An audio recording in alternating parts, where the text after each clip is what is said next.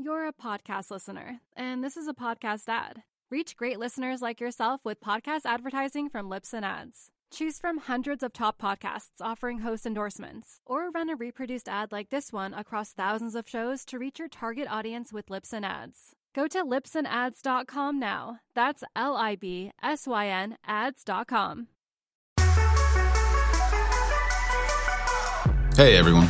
If you like this podcast, you should check out the full finance journey at realvision.com/RVPod to get the full view of what Real Vision is all about. A video on-demand platform you can watch anywhere. Our members get daily videos and analysis, plus access to more than 3,000 videos for beginners and experienced investors alike, and live events online. You'll join the most thoughtful community in finance. More than 300,000 people who trust Real Vision to be the anchor to truth in the financial world. To get started, visit realvision.com/RVPod and use the promo code podcast10 to get 10% off our essential membership for your first year. Enjoy the show.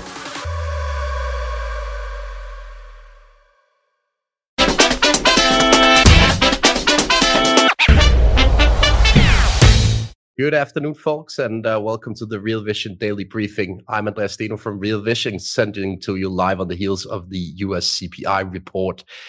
The peak is in inflation, at least in my humble opinion. And that is also what we've been told, I think, by various surveys over the past month.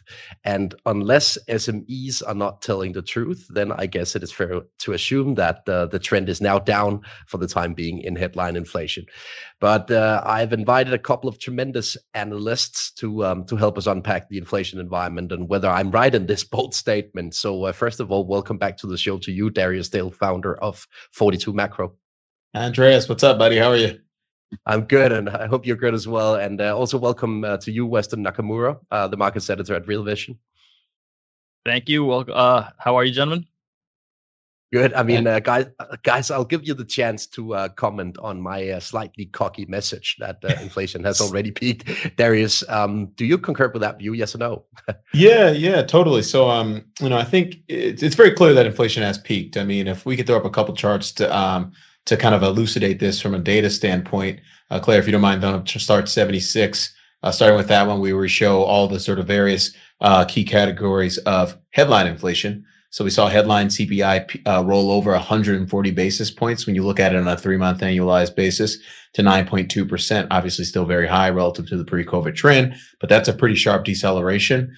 Foods inflation actually accelerated 90 basis points, so that's moving in the wrong direction. But clearly what's driving the big rollover in headline is this big sharp deceleration in energy CPI off 830 basis points to 26.5% on a 3-month annualized basis. But to me, I think it's less about the headline that the markets are celebrating, and really it's about the dynamics in core. Claire, if you throw up slide 77 as well, we saw core CPI roll over 100 basis points on a 3-month annualized basis to 6.6%.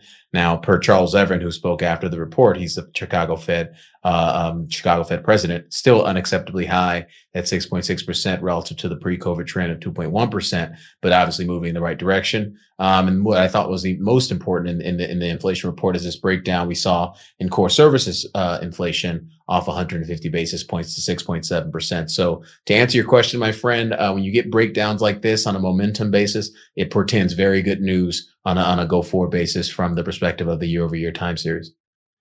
Weston, I will also allow you to unpack the market dynamics around this inflation print. What's been on your radar across assets? Yeah, so I'm not going to follow Darius with that. So what I'm going to do is I'm just going to give kind of just this very broad cross-asset sort of reaction to what we had with the CPI print. And the reason is because, as I said on Monday, as I mentioned on Monday, so Jay Powell at the last FOMC, following Christine Lagarde, basically he killed off forward guidance, and he's saying that we are going to take this month by month, and we're going to take it meeting by meeting. And so essentially what that means is that if he's going to be data dependent, when you have data, especially CPI prints coming out, that is essentially the new FOMC, like Fed Powell press conference, if you will. If this is how he's choosing to express what the Fed is going to follow. So we had a more or less a meeting or a press conference this morning. And markets were certainly sort of very much pent up for that. And you saw some significant moves, especially in futures markets, on some significant volume. And so, but before I get to that, I just wanted to, before I forget myself, I just want to remind people that if these data prints are these sort of FOMC like press conferences, if you will, then we have to keep in mind that this is not, there is one more CPI print that will come before the next September FOMC, meeting, right? So we have, I believe it's on the 21st is the FOMC announcement, but the CPI for this month is going to be on the 13th. So the way that I'm kind of looking at it, in terms of a month over month, the CPI today versus September is the month over month that really matters.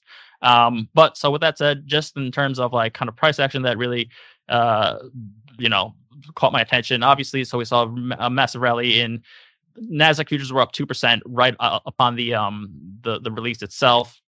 VIX cracked, below the 20 handle intraday today. And so obviously, equities, risk assets, Bitcoin, all that were flying quite high. In terms of the bond market, however, though, so 5-year break evens that fell back towards its sort of recent lows of 2.5. But 5-year inflation swaps, those inched higher to, I think it's about a little bit over 2.5, right? So slightly above recent lows. And those were kind of more in line with the Fed's like 2% PCE target, right? So I'm watching that, and I'm also watching the dollar. And so DXY broke the 50-day moving average, but it's not just a dollar sell-off story in of itself. Probably going to guess I'm going to be looking at the yen. It's also a yen buying story. We saw dollar yen drop 1.5% upon the release. Euro yen also dropped 0.5% or so. So this is also a lot of yen short covering as well, and basically people kind of closing out that policy spread between the FOMC or the Fed and the BOJ as well. So a lot of moving parts, but like I said, we still have PPI tomorrow. We still have another one of these prints ahead of that the next September meeting. Darius, we have equities up, we have a weaker dollar, and we have slightly lower bond yields over the past couple of weeks here. I guess that's the textbook market reaction to the mixture of data that we've received over the past couple of weeks. Yeah, no, I mean, to be very clear, I mean, the data we've gotten for July to date, particularly on the hard data front, or at least on the primary indicators, have been very clearly Goldilocks. I mean, if you look at it, sort of started last week with the ISM services print, big positive surprise. It was a very healthy print from the perspective of the internals, followed by the jobs report, which obviously was a gangbusters report. Whether or not you believe it or not is irrelevant from my perspective as a risk manager. And then obviously today we get this very dovish inflation reading. And so when you add those three factors together, it's pretty clear that the market's been trading like Goldilocks really since the kind of late June. And this is obviously we're getting kind of the river card here from an economic data standpoint. One thing I think that's been very instructive, at least for markets today, was this sort of breakdown in some of the leading drivers of core PCE. And Claire, if you put that chart, slide 79 up, where we show trim mean PCE inflation, median CPI, sticky CPI, and core PCE, and we're showing these all on a month-over-month annualized rate of change basis as opposed to a 3-month annualized. And the reason we're showing these particular indicators on a month-over-month annualized is because we think this is a market that's looking for the easiest, quickest path out of to the tightening scenario.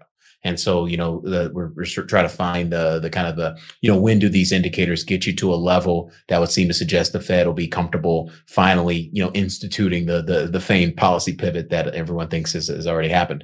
But I draw your attention in this particular chart on slide 79 to the two clusters of bars in the middle of the chart.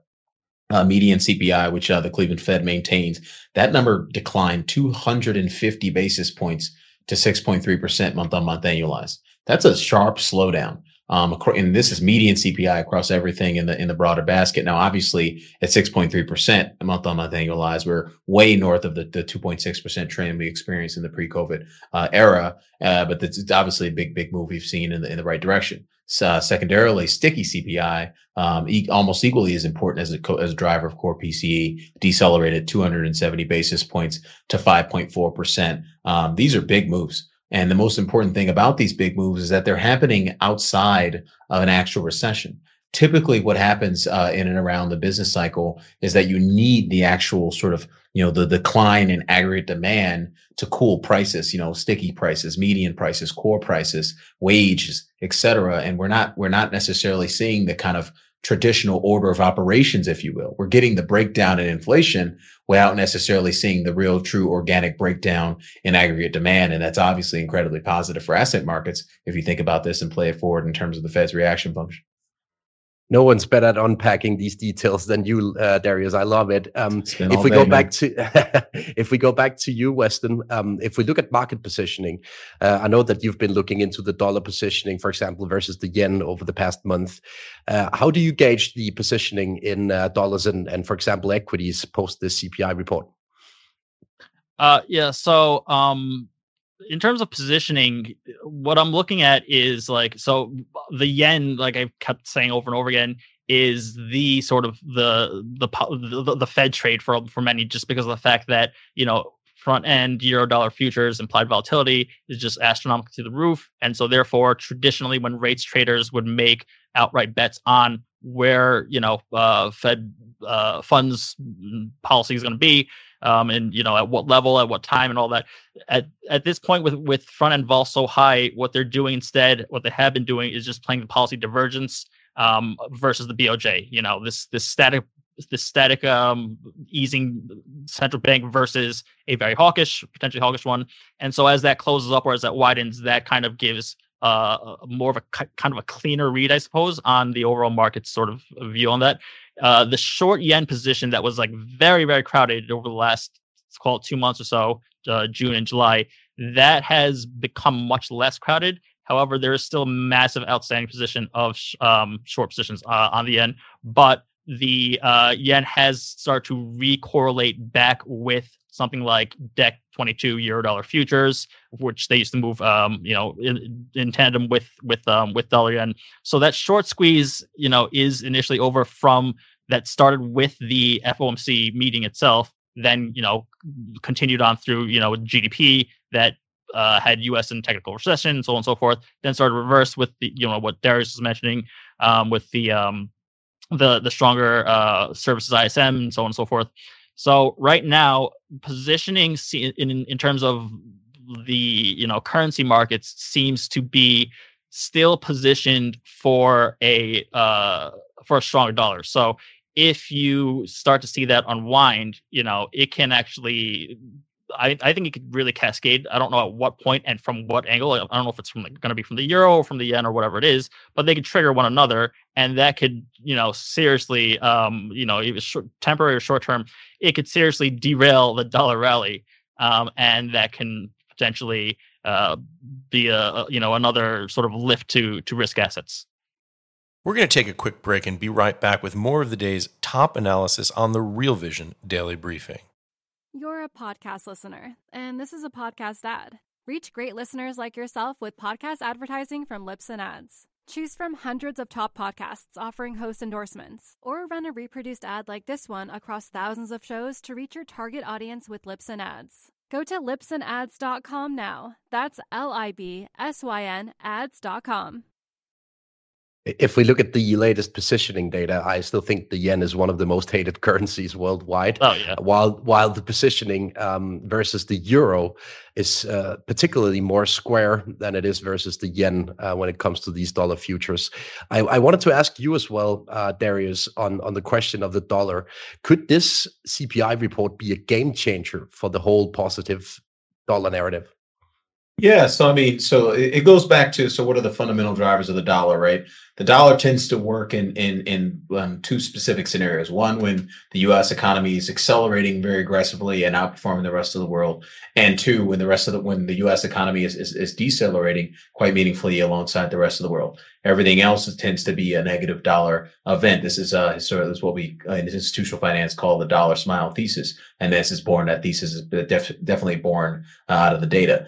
When you think about the kind of dynamics that could perpetuate a breakdown in the dollar, you need to either see one of two things happen. One, a recovery in the global economy, U.S. and global economies. We don't think that's necessarily a high probability event, just given the lagged impact of tightening we're likely to continue to realize in the economic statistics. Secondarily, you could get a real material slowdown in the pace of deceleration. And that, to me, is kind of the new thing that markets have to discuss and debate, because you're talking about a very different set of, sort of annualized expected return profiles for things like the dollar, S&P 500 risk assets broadly. Going back to this discussion on median CPI and sticky CPI, I actually just put that chart back up, slide 79, Claire. The one thing I would call out is that, we've lost 250, 270 basis points respectively from those time series on a month over month annualized basis. So now we're at 6.3%, we're at 5.4%. If you just linearly extrapolate that kind of 250-ish basis point decline, we're going to be right around 4.5% month over month annualized for core PCE. That's a significant deceleration from where we were in the most recent month. Now, the key question for asset markets is, do we maintain this pace? Because if we maintain this pace, two extremely positive things are going to happen. One, we're going to get core PCE, the Fed's preferred, kind of inflation leading indicator, to break down to a level that's consistent with them, finally, sort of pivoting from the perspective of their policy. But more importantly, I think possibly equally as importantly, if we get that kind of sustained breakdown in inflation over the next few months, it's going to arrest the rate of decline in the U.S. economy. I mean, after all, a lot of the degradation we've seen thus far has been on a real basis, not on a nominal basis. And so you could actually sort of, create an optical lift, if you will, to real growth, just as a function of that decline in inflation, which again is very anomalous. And I'm rambling a little bit here, but let me just land the plane. If you throw up slide 89, we were showing the slide in 89. It's a very important chart. It shows the year-over-year rate of change in core PCE in the upper panel, and in the two lower panels, we show the 17-month rate of change and the 23-month rate of change. Why those two specific durations? Well, the Fed is targeting 2.7% core PCE to end the year of 2023, so 17 months from now. And then, being the nice guy that I am, I'm giving them an extra 6 months to get to their forecast. So that's effectively 17 to 23 months away. When you look at it on a rate of change basis, we've never seen core PCE decline the kind of decline that they have currently sort of baked into their forecast without experiencing recession. And so this goes back to my point.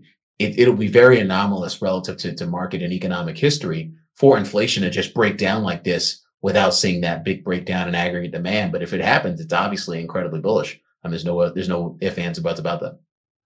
And bearish for the dollar. Yeah, I think the Fed managed to create a soft landing during the early 90s, but that's right about the only time in history where they actually managed to do so. What's your implied probability of an actual soft landing now, Darius?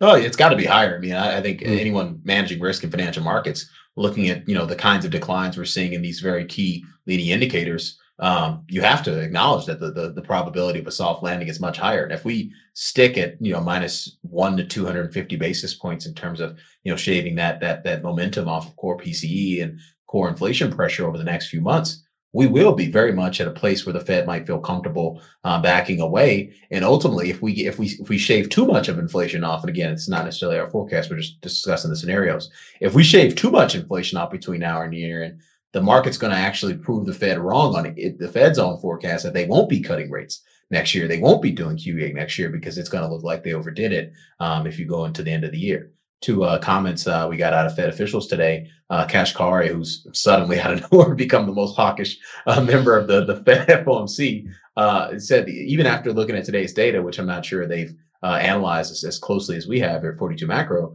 but if you're just looking at the headline, he's looking at the headline and says, I haven't seen anything that changes his view that they need to get rates to more or less 4% by the end of the year and continue hiking into next year. Same story with Charles Evans, the Federal Reserve president out of the Federal Reserve Bank of Chicago. So, the Fed could very easily, like if you continue to play this forward, there is a legitimate, plausible path to not only a soft landing, but to an actual Fed pivot where they're supplying the market with liquidity in 3 to 6 months. And I think that probability has gone from basically 0 2 months ago to something that's probably, gun to my head, 25, 33%. If we take the market reaction at face value, it seems as if the market couldn't care less about these Fed speakers at the moment. So if we assume that we're currently trading the data only and not the Fed speakers, Weston, which kind of data points would you be on the watch for over the coming month or two in your trading perspective? Just cross asset wise. So, but just to pick up on what Darius said about Evans. He also said that the markets are pricing in monetary policy credibility or concerns that central banks will go too far. But again, like you said, as we were talking about, Powell is essentially, he's killed off this concept of guidance and all that kind of thing. So I don't know why they go out doing these speaking, engagements in the first place. So yeah, in terms of markets, something that I actually would like to get your view on, either of you, is the 2s10s curve, on the U.S. Treasury market, and the fact that it is, it's off of that minus 50 basis points level, and you had some volatility in moving around today, but that's still pretty deeply inverted. What do you guys think of that in the framework of a soft landing? Andreas, you take it first. Yeah, until a couple of weeks ago, I actually thought that this inversion could go even deeper, because I envisaged a kind of 70s scenario where we had 2s10s inverting to levels below 100 basis points, basically. And right now, I think the chance of a re-steepening of the yield curve has increased, alongside what Darius just mentioned on the increasing probability of a soft landing. I think a soft landing would re-increase the probability of a steepening of the yield curve. So I don't think it's crystal clear that the curve will continue to flatten over the coming month or two. But what I still hold as my base case is that the interest rate shock that we saw through the spring will prove to be big enough to simply kill off the momentum of the economy with a time lag. And unusual correlations, that time lag will kick in between late Q4 and early Q1 next year. So that's basically the period to watch if you are still on a recession watch. Over to you, Darius. Comments on this? Yeah, no, look, so the one thing I would say, I tweeted about this a couple of days ago, which is, when the 10s2 curves inverts, that's when you start doing the research on recessions and trying to understand kind of the range of outcomes that you should anticipate as an investor. When the 10s 3-month curve inverts, that's when you need to start preparing for a recession, making sure your network on LinkedIn is doing well, et cetera, because that's the actual recession signal. And fortuitously for the economy and for asset markets, we have not inverted on the 3-month 10-year. And we're now starting to get a series of data points, whether it be on the growth side, as I mentioned, ISM services, jobs report, or on the inflation side. Today, obviously, both of those data points are really pushing you out of the direction of further spread narrowing from the perspective of both of those curves, or uninversion from the perspective of the 10s too. So, this is a dynamic and very fluid situation. 1 month does not make a trend in the data, just as, aggressively as we saw, median CPI, sticky CPI, and more likely core PCE and mean PCE roll over as quickly in July. That rollover might not be as persistent in the coming months. And we might actually stick around, 4.5%, from a core PCE annualized perspective. So, there's a lot going on in the data. It's incredibly difficult to forecast, because we're having a lot of things shock the model that historically have not happened. So it's hard to train the model on these kinds of dynamics. But I think the most important thing we need to do as investors is something I said last week, and I'll repeat it. We have to acknowledge that the distribution of probable outcomes, both economically and market-wise, has changed since where it was in June. And as a function of that, your portfolio construction probably should have changed from where it was in June. And if it hasn't, you're probably doing the game wrong. We're going to take another quick break and be right back with more of the day's top analysis on the Real Vision Daily Briefing. You're a podcast listener, and this is a podcast ad. Reach great listeners like yourself with podcast advertising from Libsyn Ads. Choose from hundreds of top podcasts offering host endorsements, or run a reproduced ad like this one across thousands of shows to reach your target audience with Libsyn Ads. Go to libsynads.com now. That's LIBSYN ads.com. And in my humble opinion, there's probably a window of opportunity right now for both bonds and equities to perform in tandem, which doesn't happen that often anymore. I want to throw in a couple of questions from the audience because we have our commentaries on fire, basically. So let's start with a question from Bo. He's asking, if the NASDAQ entered a bull territory today, does that mean that we have a risk of a so-called triple dip recession? Any views on that? Weston, you take that. I got nothing on that. I mean, those things are like non sequitur, to be quite honest with you. if the NASDAQ basically pulled out of its bear market is the question, and then so therefore would that indicate a triple dip? Well, I'm sorry. What was the premise? Yeah, a triple dip recession. Based on like a tricky definition. We haven't even had one recession. How are we gonna have a triple dip recession? Yeah, I'm not sure. I mean, so I don't know. I don't know really how to connect the NASDAQ price action to that per se from today, especially. But what I will say is that New York Stock Exchange, short interest data is showing that short interest has declined something like 3.5%, 4% or so, towards the end of July. So, I mean, a lot of this, what we're seeing right now is not necessarily new longs per se, but it is short covering. And so there's a huge difference between exiting a position and putting on, new capital. So I would just be very careful about reading too deeply into something like, the NASDAQ and technicals with regards to whether or not it's still in bear market territory or what have you. Yeah. One quick thing on this, just from a risk management perspective, don't pay attention to percentage change data or the moves and basis points, things that stuff is irrelevant from a risk management perspective. Performance data is literally irrelevant. If you're trying to do this correctly, you should be using obviously different technical and quantitative indicators, but clearly price changes is not one of those inputs. We have another question from Claudius in relation to the CPI report. He's asking you, Darius, whether you think the CPI print today will have an impact on your view of the probability of a new lower low in the S&P upcoming in Q4. Oh, this without question that this report removes the left tail risk from the market.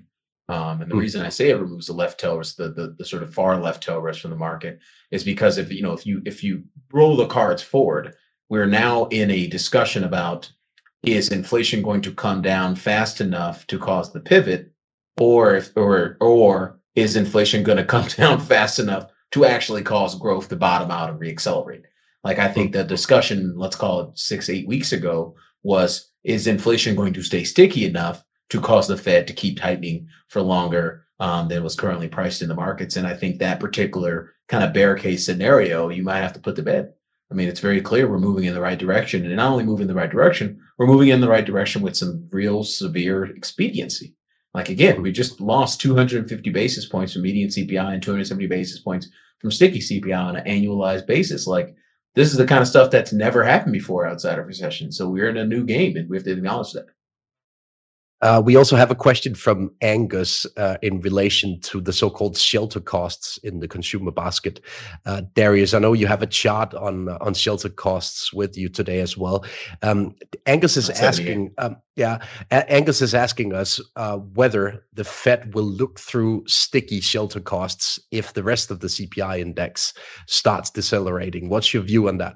Yeah, so I thought it was pretty interesting that we had such a big drawdown in core inflationary pressure, core CPI, median sticky CPI, even though we still saw the continued acceleration in shelter inflation. Slide 78 shows our model for OER, which looks at the spread between home price appreciation and OER, and historically peaks in that spread have tended to presage 18 to 24 month accelerations in shelter inflation.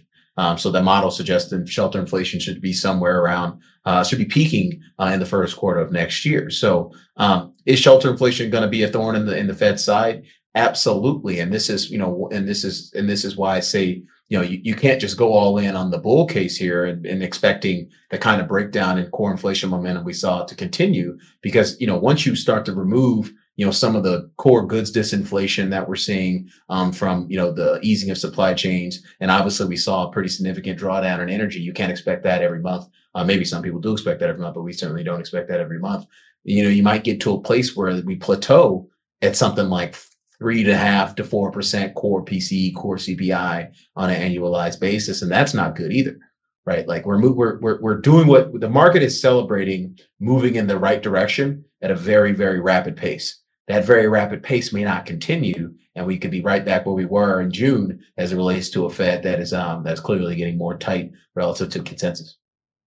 Angus is also asking, Darius, whether it's fair to assume that the Fed is on top of shelter costs actually lagging the economic cycle by, say, a year or a year and a half. What's your take on that?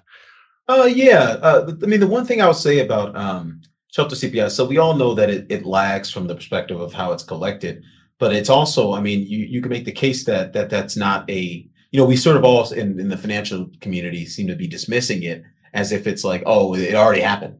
But the reality is it did not already happen. Like, when we see price changes in things like computers and, things like airplane tickets, those things are actually happening in real time. You log online, you try to buy a new TV, you try to buy a new computer, you try to buy a new airplane ticket, you will see the price reflected. But the reality is we're not all changing our lease contracts, our rental contracts every month.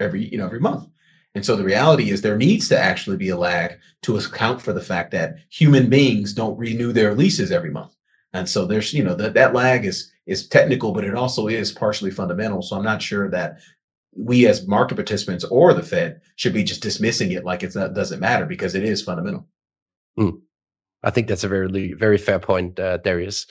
So I guess to sum up on today's inflation debate, it seems as if this left-hand side tail risk in equity markets has at least somewhat dissipated after this inflation report.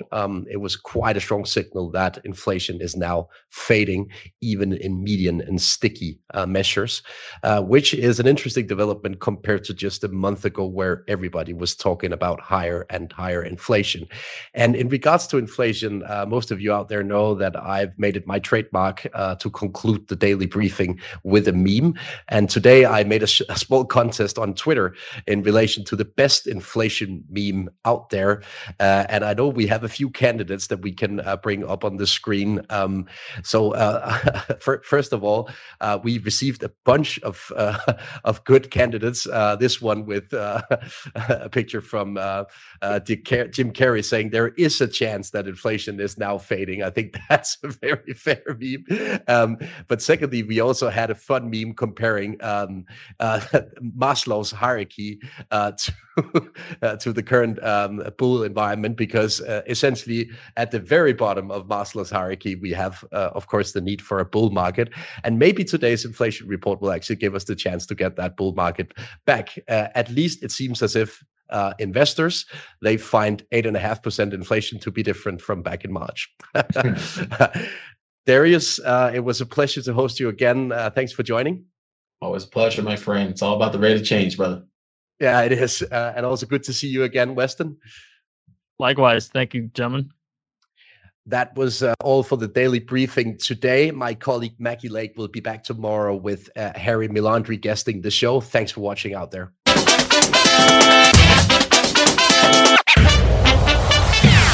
What's up, revolutionaries? Thanks for tuning in to the Real Vision Daily Briefing. For more content like this, head over to realvision.com and get unfiltered access to the very best, brightest, and biggest names in finance. You're a podcast listener, and this is a podcast ad. Reach great listeners like yourself with podcast advertising from Libsyn Ads. Choose from hundreds of top podcasts offering host endorsements, or run a reproduced ad like this one across thousands of shows to reach your target audience with Libsyn Ads. Go to libsynads.com now. That's LIBSYN ads.com.